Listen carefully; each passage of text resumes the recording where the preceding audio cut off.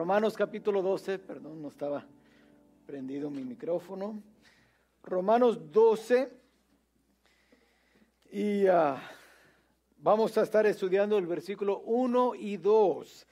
No es el último servicio del año, este servicio, pero casi es el último domingo por seguro del año 2021. Y en este pasaje quisiera retarnos a rendirnos más a Dios.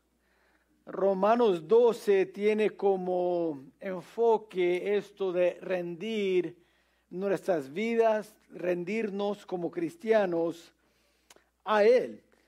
Y si hay algo que necesitamos para el 2022 es que nosotros seamos personas rendidos a Dios, que seamos personas que queremos vivir con los propósitos de Dios en mente, que queremos vivir haciendo la voluntad de Dios. Y eso solamente se puede cumplir cuando somos rendidos a Dios. Sabes que nada se puede hacer para Dios que permanezca en la vida cristiana. No hay nada que uno puede hacer que vaya a llevar al cabo frutos que permanecen cuando no somos rendidos como cristianos. Ahora, ¿podemos hacer buenas obras? Sí. Podemos llegar a la iglesia, cantar y hacer diferentes cosas así que son de una manera religiosa, pero para que esas cosas tengan cualquier impacto en nuestra vida o en la vida de otros, o que llevan al cabo unos frutos que va a permanecer, va a requerir que nosotros al venir, al cantar, al adorar, que seamos rendidos en nuestra actitud hacia Dios. Es necesario, si Dios nos va a usar, que seamos rendidos. D.L. Moody, que fue un evangelista en los 1800, escuchó a un predicador que dijo: el mundo todavía no ha visto lo que puede hacer Dios con un hombre que esté completamente rendido a Él. Al oír esto, D.L. Moody dijo: con la ayuda de Dios yo seré ese hombre. Y en su vida D.L. Moody predicó a más de 100 millones de personas y trajo avivamiento a 2 continentes. Fue un hombre que dicen algunos, a lo menos los historianos que estaban viviendo en su tiempo, que él alcanzó 1 millón de personas. Predicó a 100 millones, pero alcanzó, o sea, que se entregaron al Señor 1 millón por medio de su predicación. Una vez él dijo, Dios nunca va a usar a alguien solamente porque tiene talento, habilidades o inteligencia. Dijo: estoy completamente seguro que si Dios va a alcanzar al mundo, tendrá que usar hombres y mujeres de talento ordinario. Y toda persona usada por Dios tiene que ser rendido. Es la llave por lo cual toda obra de Dios fluye. Cuando piensas en alguien que no tenía mucho talento, habilidades, puedes pensar en D.L. Moody. Él nada más llegó al 5º grado en su educación. Dicen que él hablaba tan mucho su inglés que a veces inventaba palabras y personas decían: no sé qué significa, pero me suena bien. Y con una educación así, predicando así, llegaron 1 millón a los pies de Cristo. ¿Por qué? Porque fue rendido. Y saben, hermanos, Dios quiere que nosotros también seamos rendidos a Él. ¿Sabes? Si puedo decirlo así, el Valle del Río Grande todavía no ha visto lo que Dios puede hacer con una iglesia llena de miembros rendidos a Él. Mi oración en el 2022, que esta sea la iglesia rendido a Él. Es impresionante ver lo que Dios puede hacer con personas rendidos a Él. ¿Pero qué significa ser rendido? Pues la definición de la palabra rendido es dejar de resistir a un enemigo o oponente, someter a su autoridad. Si nosotros vamos a ser rendidos, hay que someter a Dios. Nos tenemos que someternos a Dios. Hay que dejar de estar peleando con Dios, ser rebelde a Dios y ahora someternos a Dios. Cuando miras a todas las personas que Dios usó, vemos esa característica, que fueron rendidos. Miras a Isaías, por ejemplo, que él dijo, heme aquí, envíame a mí, en Isaías capítulo 6. El profeta Samuel dijo, habla, porque tu siervo oye. Dijo el apóstol Pablo, no fui rebelde a la visión celestial en Hechos capítulo 16. Y aprendemos que debemos ser rendidos a la voluntad de Dios, la voz de Dios y el plan de Dios, si vamos en verdad ser rendidos completamente. Entonces hoy en esta noche quiero compartir 3 características, de lo cual habla aquí Romanos 12, sobre qué describe a una persona, a un cristiano totalmente rendido a Dios. Quiero que noten que dice el versículo 1 de Romanos 12. Así que, hermanos, os ruego por las misericordias de Dios que presentéis vuestros cuerpos en sacrificio vivo, santo, agradable a Dios, que es vuestro culto racional. No os conforméis a este signo, sino transformaos por medio de la renovación de vuestro entendimiento, para que comprobéis cuál sea la buena voluntad de Dios, agradable y perfecta. Quiero que noten primeramente, en primer lugar, si vamos a ser cristianos rendidos completamente a Dios, hay que tener un cuerpo sacrificado.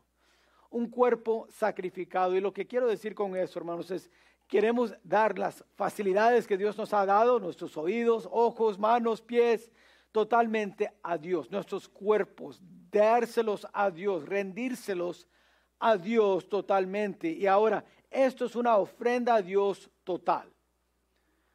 No podemos decir, bueno, mis ojos son míos, pero lo que el resto es de Dios. No. Dios rechaza eso. Dios no dice, bueno, deme nada más tus pies, entonces, y lo demás es tuyo. Dios no pide eso. Dios pide todo. Ahora, el verbo ahí en versículo 1 donde dice presentéis, significa presentar una vez y para siempre. Entonces el apóstol Pablo está compartiendo con los cristianos en Roma, dijo, lo que Dios quiere es que tú presentas o que tú des, hagas una decisión una vez, ahorita y para siempre, diciendo yo me voy a rendir completamente a Dios. Eso es la palabra presentar. En el Antiguo Testamento, si conoces un poco de tu Biblia, sabes que hicieron sacrificios en esos días. Sacrificios para cubrir pecados, sacrificios para pedir la paz de Dios en tu vida y cosas así. Y se usa en el Antiguo Testamento ofrecer. David ofreció sacrificios, el profeta ofreció sacrificios. Esa es la misma palabra de presentéis aquí en el Nuevo Testamento. Ese sacrificio fue dado una sola vez. Lo que hacían, si no conoces el proceso, agarraba un cordero pequeño, bebé de 1 año, 2 años, lo más, tenía que ser perfecto, no podía tener nada de daño de sus pies, orejas, nada, no podía tener un pie quebrado o algo así, tenía que ser una oveja perfecta, no podría tener ninguna mancha, y lo que le hacían es, le cortaban aquí el cuello, salía toda la sangre, derramaban la sangre en el altar y lo ponían el cordero ahí sobre el altar. Y después lo quemaban. Y lo ofrecían eso a Dios. Ahora, si querías hacer otro sacrificio, ¿sabes qué tenías que hacer? Buscarte otra oveja o cordero. Así era algo que ofrecías una vez y para siempre. Ese sacrificio valía para esa una vez. Y aquí Pablo está usando esa palabra diciendo, presentáis ustedes como sus cuerpos, como cristianos debemos de presentar nuestros cuerpos como sacrificio vivo. Es una ofrenda total a Dios. Cuando estaba niño, crecíamos en la escuela dominical cantando ese corito, he decidido seguir a Cristo. Y termina, no vuelvo atrás, no vuelvo atrás. Rendirse a Dios es hacer la decisión, voy a seguir a Dios, una vez que estoy haciendo esta decisión y es para siempre, no vuelvo atrás. Es como el pacto que hacemos en el día de nuestra boda. Cuando decimos, ella es para mí, para toda la vida, hasta que la muerte nos separe. Y ella dice lo mismo de él. Es un compromiso decir, no vuelvo atrás, aquí está el pacto que estamos haciendo. Eso es ser rendido a Dios. Y empieza con nuestro cuerpo. Ahora, el apóstol Pablo nos da dos razones por hacer esto.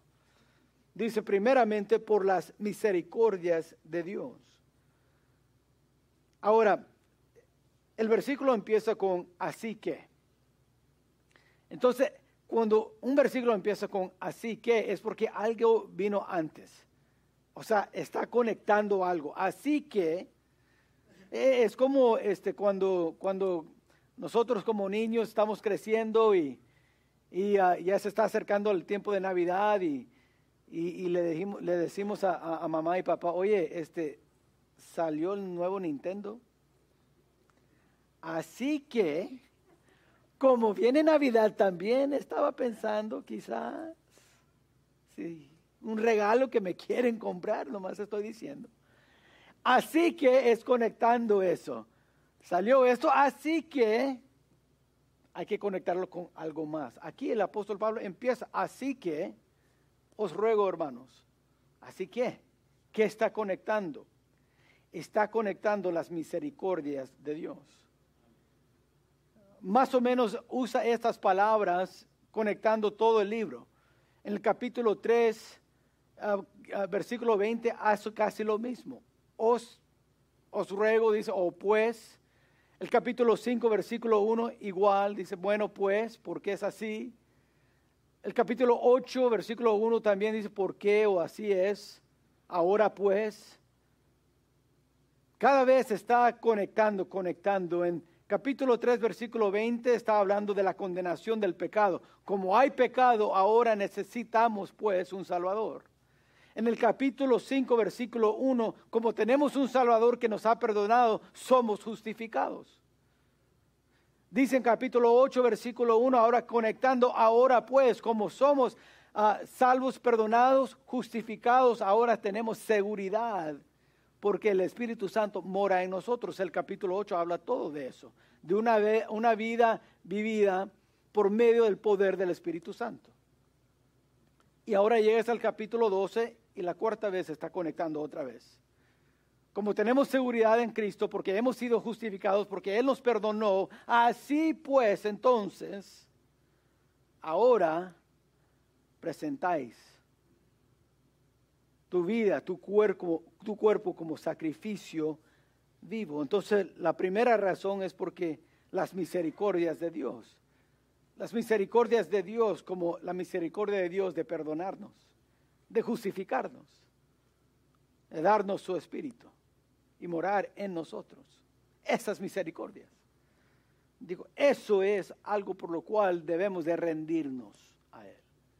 Pero también dice porque es nuestro culto racional. Es la segunda razón. Es razonable.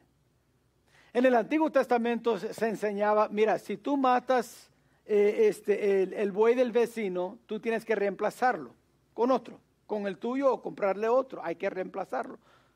O a veces decía ojo por ojo. O sea, en otras palabras, si alguien te quita algo, deben reemplazar lo que te quitaron. Es lo más razonable. Hoy en día hacemos lo mismo. Si le prestamos, no damos, si le prestamos a alguien $20, si nos regresan 10, no decimos, ok, es razonable, gracias, okay, yo le di 20, le presté 20, me está regresando 10, ok, no hay problema. No, le reclamamos. Dije, espérate, yo te presté 20. Entonces, racionalmente me debes de regresar 20. Dice Pablo, ese es tu culto racional. Presentar nuestros cuerpos rendidos a Dios es algo razonable. En otras palabras, Él dio su vida por nosotros. ¿Qué le debemos a Dios entonces? Si alguien me presta 20, le debo 20. Si alguien da su vida por mí, el razón dice de tu vida para Él. Dice el apóstol Pablo, así que, hermanos, os ruego por las misericordias de Dios que presentéis sus cuerpos como sacrificio vivo, santo, agradable a Dios, que es vuestro culto racional. Vemos que es una ofrenda total, pero también es un sacrificio vivo. Ahora, aquí hay una contradicción de términos. Digo esto porque en el Antiguo Testamento, como mencioné, un sacrificio se hacía una sola vez, ¿verdad? Con ese cordero, con cualquier animal que usaban, lo mataban, lo ponían en el altar y lo quemaban y lo ofrecían a Dios. Cada sacrificio que fue puesto en el altar, ahí quedó. Entonces debe ser un sacrificio muerto, porque al cortarle aquí ¿qué es el cuello, y sacar toda la sangre y poner el cordero allí, ahí quedaba. Nadie esperaba que el animal se levantara y caminara. Es un sacrificio, está muerto. Entonces, ¿por qué dice el apóstol Pablo sacrificio vivo? Es contradicción. Yo creo que lo mejor para explicar, lo que quizás está pensando el apóstol Pablo, es pensar en Abraham. Ahora, si conocen la historia de Abraham y Isaac, recuerdan que Dios le pidió a Abraham su hijo, su único hijo, el hijo que él amaba, que se llamaba Isaac. Y le dijo, Abraham, quiero que sacrificas a Isaac por mí. Eso fue en una noche, en una tarde, y al día siguiente, muy temprano en la mañana, Abraham se arrancó con su hijo al monte Moriah, en español, monte Moriah, para sacrificar a su hijo. Si conocen la historia, cuando llegaron al monte, ahí dejó a los siervos y nomás subió Abraham y su hijo. Mientras estaban ya quizás a la mitad de llegar, le preguntó Isaac, papá, aquí veo la leña, veo que tenemos las piedras para el altar, pero el sacrificio, ¿dónde está? Y dijo Abraham, Dios proveerá el sacrificio. Al llegar ahí al lugar en la montaña de Moriah donde iba a poner el sacrificio, puso la leña, puso todo, y se dio cuenta Isaac que él iba a hacer el sacrificio. Ahora hay una gran verdad y una gran ilustración de Cristo en Isaac, porque él se dejó que lo amarraran y que lo pusieran allí en el altar, así como Cristo fue dado por nuestros pecados. Es algo hermoso cuando piensas, Isaac es un tipo de Cristo ahí. Pero si recuerdan, Abraham iba a matar a su hijo con navaja y un ángel lo detuvo. Y después Dios dijo, ahora Abraham, yo sé que me amas. Porque estabas dispuesto a sacrificar lo que tú amabas más que cualquier otra cosa, que era tu hijo. Y de repente había un sacrificio, un animal que se había atascado allí y ya estaba listo para el sacrificio. Y algo increíble pasó. Isaac estaba sobre el altar y cualquier cosa que estaba sobre el altar era muerto. De repente fue quitado. What's ram? Dame la palabra for ram.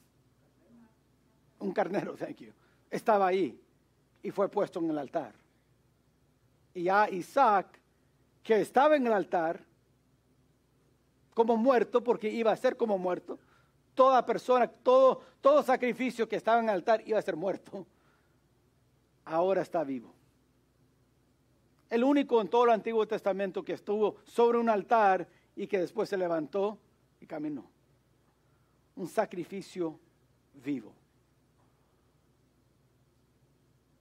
Eso es lo que Pablo está diciendo cuando dice, quiero que ustedes, cristianos en Roma, presentéis a tus cuerpos como sacrificios vivos. Decir, estoy muerto en mí. El apóstol Pablo dice mejor en Gálatas 2:20, ahí están las notas.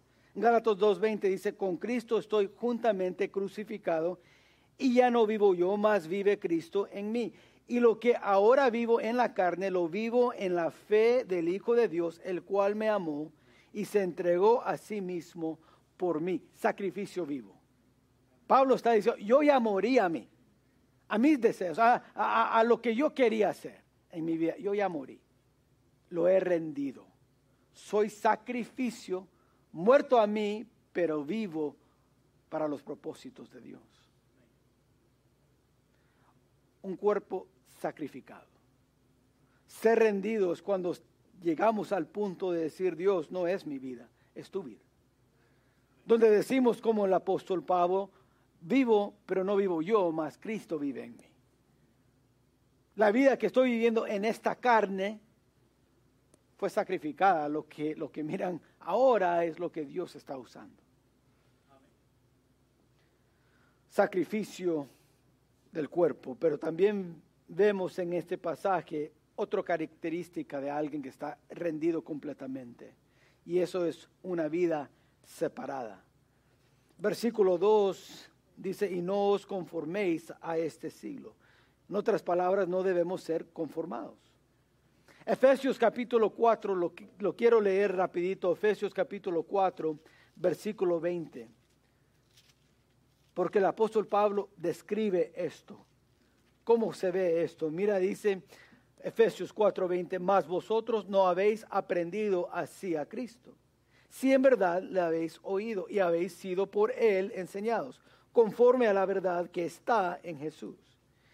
En cuanto a la pasada manera de vivir, despojaos del viejo hombre, que está viciado conforme a los deseos engañosos, y renovaos en el espíritu de vuestra mente, y vestíos del nuevo hombre, creado según Dios en la justicia y santidad de la verdad. Por lo cual, desechando la mentira, hablad verdad, cada uno con su prójimo, porque somos miembros de los unos de los otros. Areaos, pero no pequéis. No se ponga el sol sobre vuestro enojo, ni deis lugar al diablo. El que hurtaba, no hurte más, sino trabaje, haciendo con sus manos lo que es bueno, para que tenga que compartir con el que padece necesidad. Ninguna palabra corrompida salga de vuestra boca, sino la que sea buena para la necesaria edificación, a fin de dar gracia a los oyentes.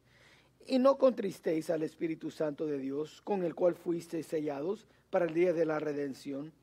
Quítense de vosotros toda amargura, enojo, ira, gritería y maldecencia y toda malicia. Antes, sed benignos unos con otros, misericordiosos, perdonándoos unos a otros, como Dios también os perdonó a vosotros en Cristo. La vida separada. Describe, esto fue la manera pasada de tu vida. Robar, hurtar, mentir, ya no.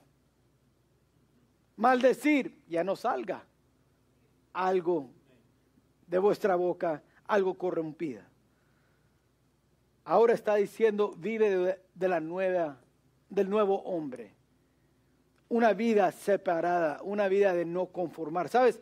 Esa palabra en el griego, conformar, tiene como sentido de un molde. ¿Sabes? Cuando están haciendo cosas, a veces hay moldes y ponemos el Play-Doh, ponemos no sé cómo se dice en español, pero Paris, plaster Paris, ¿verdad? ¿Qué es eso en español? ¿Alguien sabe? Plastelina. Ok. Y se pone en el molde, right? Y ahí se deja secar y después lo quitas del molde y lo que lo pusiste ahí, así debe salir. Esa palabra tiene eso en mente, significa eso. Conforméis es tener un molde y estar exprimada en el molde. Ok. Exprimido, ok. Imprimido en el molde. Comprimido. Thank you. Comprimido. Ando aprendiendo aquí a la misma vez. Y tiene esta idea de no hacer eso, no hacer y permitir eso. ¿Sabes? Ahí el apóstol Pablo no está diciendo literalmente alguien te va a ir a meter en un, en un plástico y te va a moldear. No está hablando de eso literalmente. Sino él está hablando de las filosofías y valores de este mundo. Porque este mundo sí está poniendo presión a ti y a mí a vivir según sus filosofías y sus valores, o conformarnos a cómo vive el mundo. J.B. Phillips dijo sobre este pasaje: no permites que el mundo te moldee. Entonces es lo que está diciendo el apóstol Pablo: no os conforméis a este mundo. No debemos de permitir que el mundo nos guíe en nuestro propósito de vida. No debemos de permitir que el mundo nos diga qué son cosas importantes y no. El mundo no sabe valorar esas cosas.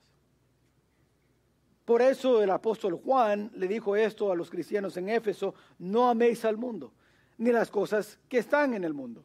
Si alguno ama al mundo, el amor del Padre no está en él. Porque todo lo que hay en el mundo, los deseos de la carne, los deseos de los ojos y la vanagloria de la vida, no proviene del Padre, sino del mundo.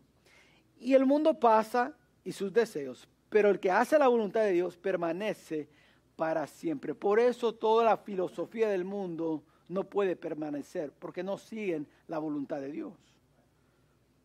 La filosofía del mundo es vivir para ti, ahora.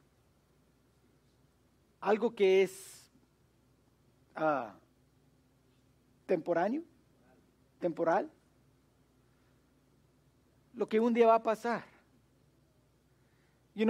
Si nos ponemos a pensar, a veces trabajamos tan duro y no hay nada malo. Es bíblico trabajar duro. Es bíblico ganar su dinero de una manera honestamente. Pero a veces trabajamos tanto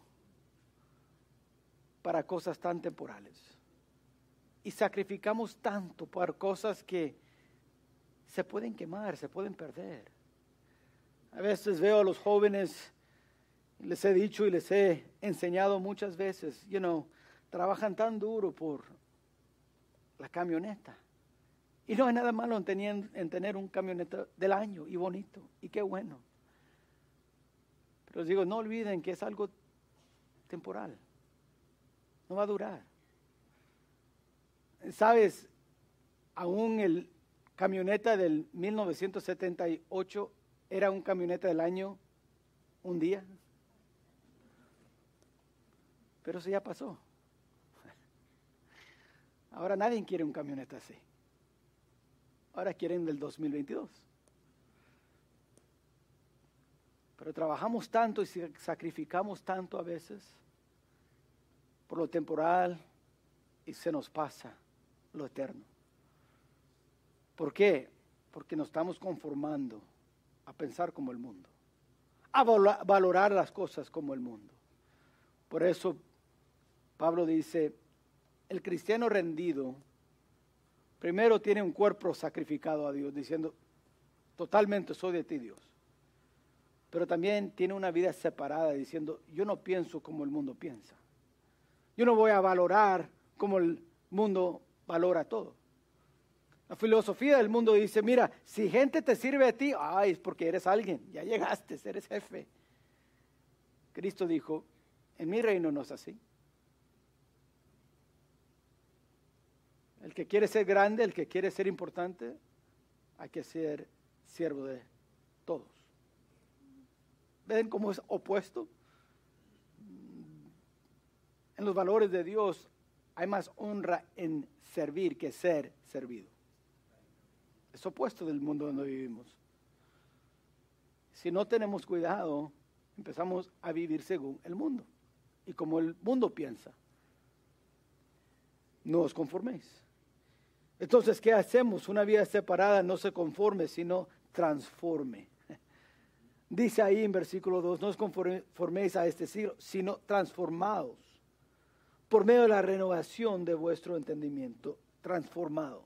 La palabra en el griego es metamorphosis, que significa ser cambiado desde adentro hacia afuera.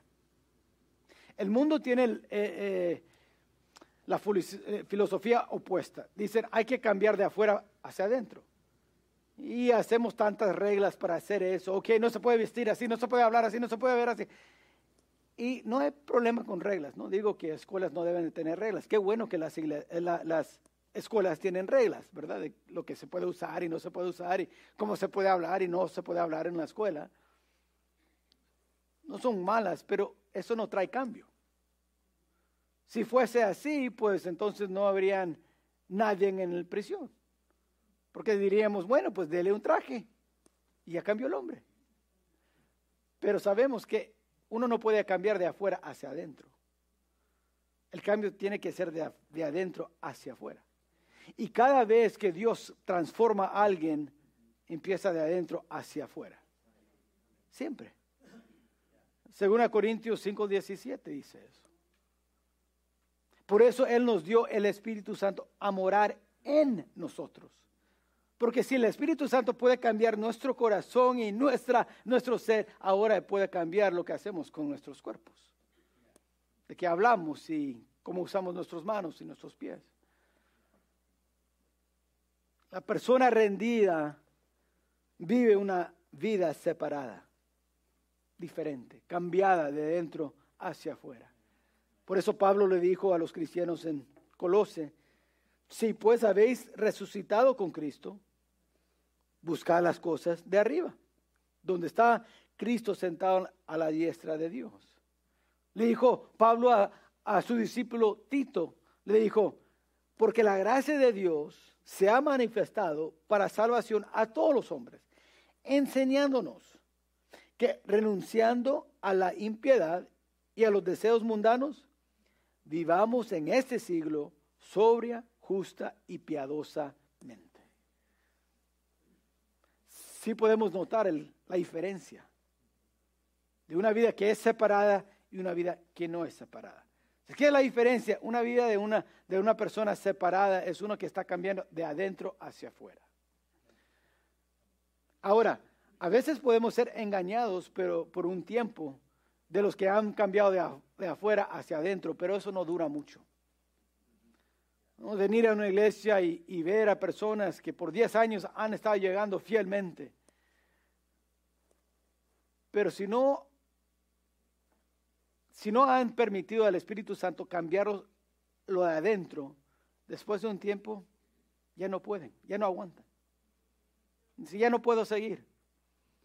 Y de repente se escucha, escucharon que el hermano de fulano de tal, esto pasó y hizo esto y esto y esto. O la hermana la dejó y dijo esto y esto y esto. ¿Y qué pasó? Yo pensaba que era un matrimonio que se amaban tanto y que vivían para Dios. No, nomás que lo exterior, lo que nosotros vimos, pensamos, sí, deben estar, pero no estaban permitiendo al Espíritu Santo cambiarlos lo de adentro. Y no fueron transformados. Y digo, en el sentido de rendirse a Dios. Ahora, que sean salvos, son salvos porque por fe somos salvos todos los que nos entregamos al Señor. Eso viene por la obra de Cristo. Pero ser rendidos, bueno, eso ya es una decisión propia. Vivir una vida separada es la voluntad de Dios, pero tú la tienes que vivir. Ahora, si lo haces en tu poder, vas a estar como la persona tratando de cambiar de afuera hacia adentro. Y no se puede. Pero si lo vives en el poder de Dios, Él te cambia adentro hacia afuera y puedes pasar décadas y quedarse firmes. Eso es una vida separada. Vemos que alguien que es rendido a Dios totalmente tiene un cuerpo sacrificado, tiene una vida separada y quiero que noten por último una mente segregada. Dice ahí el final del versículo 2, de la renovación de vuestro entendimiento, para que comprobéis cuál sea la buena voluntad de Dios, agradable y perfecta. Lo que digo con esto, hermanos, es un nuevo pensar. Es cambiar de lo como yo pienso a como Dios piensa. A como yo miro las cosas, a como Dios mira las cosas. Les he dicho muchas veces, sabiduría es ver la vida desde la perspectiva de Dios. Bueno, eso viene cuando tenemos una mente renovada. Una mente que está pensando diferente. Un nuevo pensar. Con un nuevo pensar ya miras las cosas diferentes. Ahora puedes saber la diferencia entre algo temporal y algo eterno. Ya puedes evaluar. En esta semana, el vicepresidente de la escuela bíblica donde yo fui siempre preguntaba, decía, ¿qué cumpliste en esta última semana? ¿Qué hiciste en tu vida que va a llegar al cielo? ¿Qué hiciste que impactó la eternidad? Y eso siempre me traía convicción. Ahora, puedes usar aún tu trabajo para impactar la eternidad. Pero la pregunta es, ¿lo estamos usando o no? Cada vez que él preguntaba eso, me puse a pensar, ¿cómo estoy pensando yo de todo esto?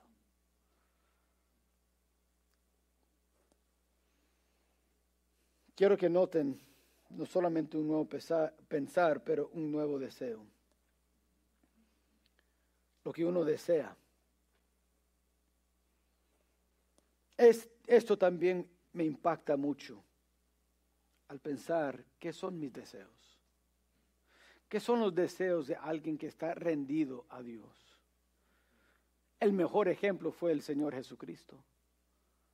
Mira en Filipenses capítulo 2, no está en sus notas, pueden voltear Filipenses capítulo 2, versículo 5.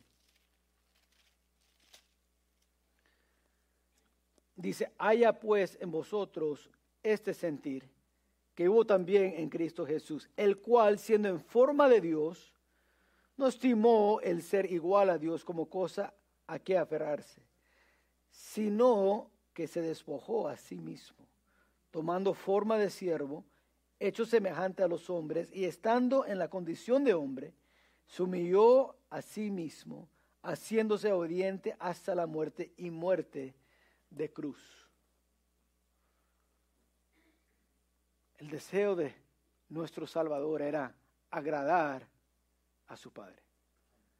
Vez tras vez al leer en los evangelios de Mateo, Marcos, Lucas y Juan, vas a encontrar que Jesús le dijo a sus discípulos, no estoy aquí para hacer mi voluntad, sino la voluntad de mi Padre.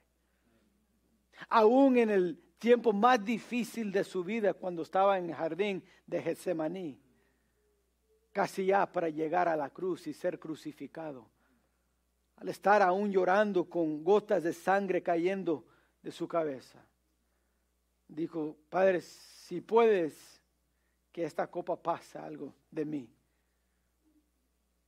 Pero terminó esa oración diciendo, pero no mi voluntad, sino la tuya. Los deseos de nuestro Salvador era agradecer y seguir la voluntad de su Padre. Ahora mi pregunta es, ¿cuáles son nuestros deseos?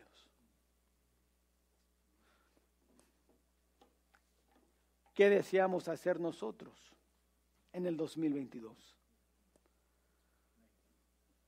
El autor de Hebreos dijo, por tanto nosotros también, teniendo en derredor nuestro tan grande nube de testigos, despojémonos de todo peso y del pecado que nos asedia, y corramos con paciencia la carrera que tenemos por delante, puestos los ojos en Jesús, el autor y consumador de la fe, el cual por el gozo puesto delante de él sufrió la cruz, despreciando el oprobio, y se sentó a la diestra del trono de Dios. Considerad a aquel que sufrió tal contradicción de pecadores contra sí mismo, para que vuestro ánimo no se canse hasta desmayar. Tu deseo, pon tus ojos en el deseo. ¿Qué fue el deseo? Jesús, el autor y consumador de la fe. Cuando somos rendidos, y digo totalmente rendidos, ese es nuestro pensar, nuestro deseo, agradar a nuestro Dios, vivir por nuestro Dios. Simple. Bueno, pero te va a costar quizás 3 horas cada domingo. Vas a tener que estar en una iglesia sirviendo y escuchando la palabra. Okay.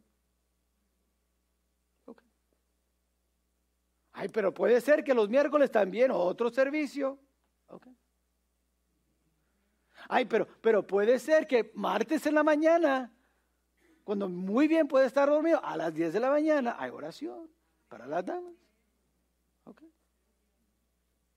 O hay una vez al mes reuniones. Okay. Y ay, pero lunes y martes y jueves y viernes. Okay. I mean, ¿qué desean de todos modos, hermanos? ¿Qué queremos que las personas recuerdan de nosotros? ¿Qué? Yo crecí amando los deportes, amando. Y sabes, cuando empecé como pastor de jóvenes, ¿sabes qué me di cuenta? Que todos esos peloteros y baloncistas y todos ellos que yo admiraba como, wow, mira lo que son. Les platicaba a los jóvenes y me dijeron, ¿y? Pero ellos no se comparan a los de hoy, pastor. ¿Y sabes? ¿Qué importa? Pero dieron toda su vida para que alguien dijera, ay, él es el mejor. Yo he visto muchos documentarios sobre Michael Jordan, era mi favorito. Pero era tanto la competencia que él tenía hasta que perdió amistades. En este último documentario que se llama The Last Dance, él platica sobre ese último año y qué ha logrado en su vida. Y él decía, pues es que yo nomás quería que gente supiera, yo soy el mejor que ha jugado. Okay. Tan temporal. ¿Y qué? Le digo a los jóvenes, cada año, ¿sabe? El evento más visto por todo el mundo es el Super Bowl. Tiene, millones de personas. Y decimos, ese es el gran juego, este es el campeonato. Y los jugadores hacen todo para llegar ahí, sacrifican todo para llegar ahí y poder decir que ganaron un Super Bowl. Y como le digo a los jóvenes, tan importante es que ¿saben quién ganó el Super Bowl en el 1978? Me dicen, no. Dije, yo tampoco. Todo ese sacrificio, ¿y qué? Me río a veces también porque soy fanático de los Cowboys. Y me dicen los jóvenes, oye, yo ni nací la última vez que ganaron un Super Bowl. Es cierto. Yo nomás digo, hermanos, yo sé que es chistoso, pero a la misma vez trae mucha convicción. ¿Qué deseamos?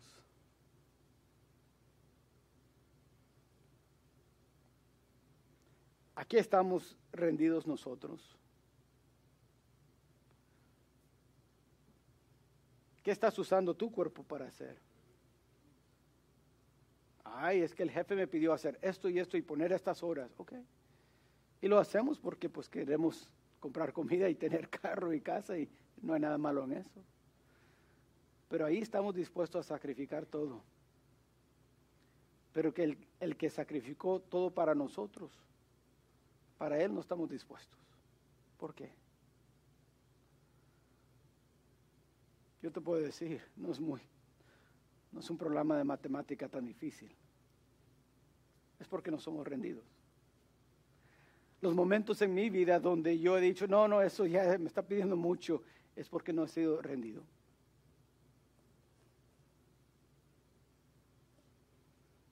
Yo he visto que estoy más adolorido después de jugar golf que compartir el evangelio. Pero hacemos, bueno, yo a lo menos hago más sacrificio a veces por el golf que cualquier otra cosa.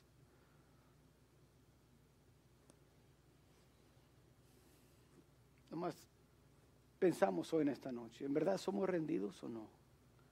A veces decimos, no, que la iglesia queremos alcanzar a misión. Ok, ¿estás rendido? Porque si no, no hay fruto que va a permanecer. No, hay que impactar el valle. Ok, ¿estás rendido? Hay que impactar el valle. Ok, vamos a sacrificar $1,000 este año para el fondo de construcción. Ay, pastor. Okay.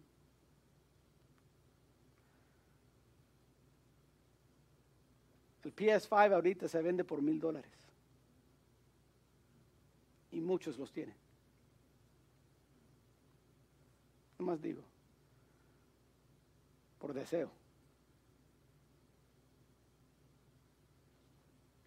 Porque están conformados a pensar, hay que valorar esto. ¿Y por qué no esto? Lo temporal sí lo podemos valorar, y qué de lo eterno. Eso es rendirse. Escuché una historia de un rey que había sufrido mucho a las manos de algunos siervos rebeldes. Y un día, después de pelear por muchos días, al fin rindieron sus armas, cayeron a sus pies y suplicaron que les tuviera misericordia. Y el rey, al ver esto de sus enemigos, los perdonó todos. Después de eso, algunos amigos del rey vinieron hacia él y dijeron, oye rey, ¿y no dijiste que cada rebelde merece la muerte? Dijo el rey, sí lo dije. Pero dijo, ¿pero tú qué ves aquí? Estos hombres que se hincaron y entregaron sus armas. ¿Tú qué ves? ¿Rebeldes? Dijo el amigo, no. Veo siervos. Yo también. Rendirse hoy en esta noche, hermanos. Decir, Dios, ahí están mis armas. Aquí está mi cuerpo. Aquí está mi vida para vivir con propósito diferente. Quiero vivir según tus propósitos. Y con una mente que dice, yo quiero pensar como tú piensas, Dios. Yo quiero desear lo que tú deseas, Dios. Eso es ser rendidos.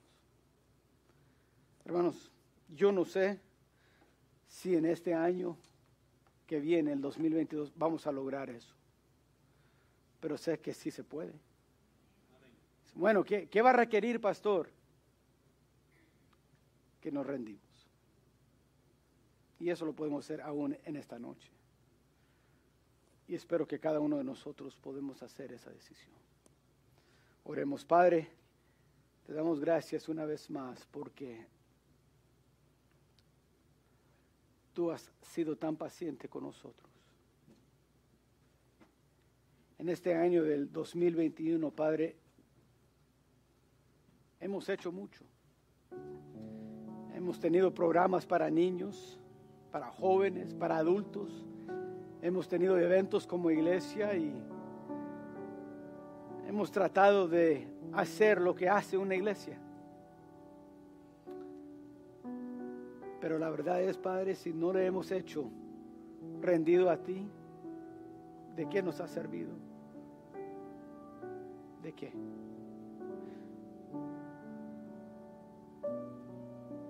Aún nuestro Salvador dijo, con labios me honra, pero sus corazones lejos están de mí. Padre, yo no quiero que eso sea el testimonio de esta iglesia. Yo no quiero que nosotros seamos conocidos por eso. En lo personal, no quiero que mi familia recuerda algo que era tan temporal. Sino pido, Padre, que puedan recordar, que mis hijos pueden recordar que tuvieron un padre que tenía deseos diferentes, sí, una vida separada, diferente. Que cuando se requería ser sacrificios y hacer sacrificios para Dios, que no era problema, que siempre valía la pena y se hacía. Es mi deseo en esta noche. Es nuestro deseo, Padre, como iglesia. Queremos impactar a Palmview y Mission y Peñitas y todo este valle. Pero sin ser rendidos, Padre, no lo podremos hacer. Por eso en esa noche lo que estamos pidiendo es que tú nos ayudes. Perdónanos primeramente si no hemos estado viviendo rendidos a ti últimamente. Perdónanos por ese pecado. Perdónanos por tener una filosofía tan egoísta como es vivir por lo temporal y por el yo. Ayúdanos mejor, Padre, a vivir por lo eterno, a sacrificar lo que se tenga que sacrificar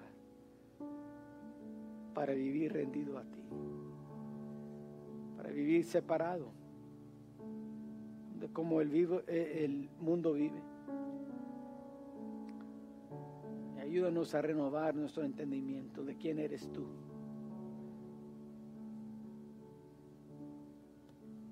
En esta noche, mientras estamos orando, yo sé que no lo hago muy seguidamente, pero en esta noche sí quiero abrir el altar. Si hay alguien que dice, sabes, pastor, nomás quiero ir y hablar con Dios en el altar, hablar sobre esto del ser rendido, lo quiero hacer. Si eso es tu decisión, venga al altar, está abierto.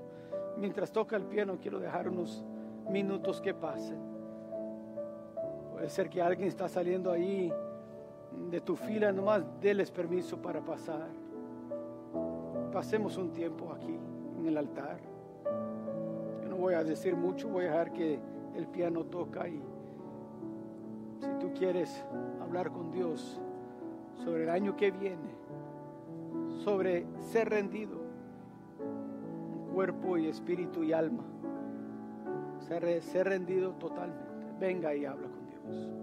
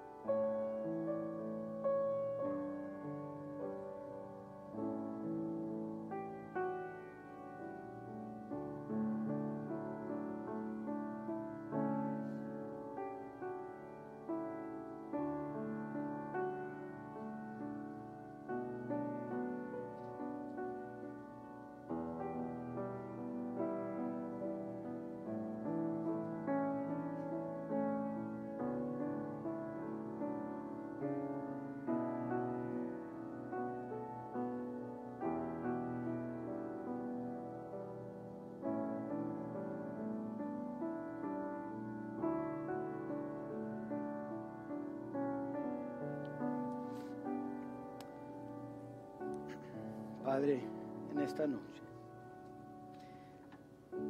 te damos gracias porque eres un Dios que perdona. Yo sé que quizás en este año del 2021 hemos fallado. Y cada vez que hemos fallado, tú has perdonado.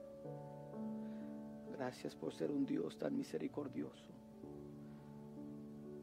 Gracias, Padre, porque eres un Dios de gracia. Eres paciente y nos amas. Padre, en esta noche estamos aquí en este altar como esos enemigos del rey que dijeron: aquí están nuestras armas. No queremos ser rebeldes, sino queremos ser siervos. Ayúdanos, Padre, ahora al terminar este año, al empezar un nuevo año. Queremos como iglesia vivir y servir esta comunidad, pero queremos ser una iglesia rendida a ti, a tus propósitos, a tu visión. Ayúdanos como cristianos, como padres, como esposos y esposas, como líderes y maestros y sirvientes. Ayúdanos a vivir conforme a tu palabra, con la llenura de tu espíritu. Ayúdanos a vivir una vida rendida a ti. Úsanos de cualquier forma que tú miras que podemos servirte. Ayúdanos a no volver atrás, a no solamente cantar esas palabras, sino también vivirlas. En esta noche decidimos, Padre, seguirte a ti y rendirnos a ti. Úsanos, te pedimos, Padre. En el nombre de Cristo Jesús. Amén.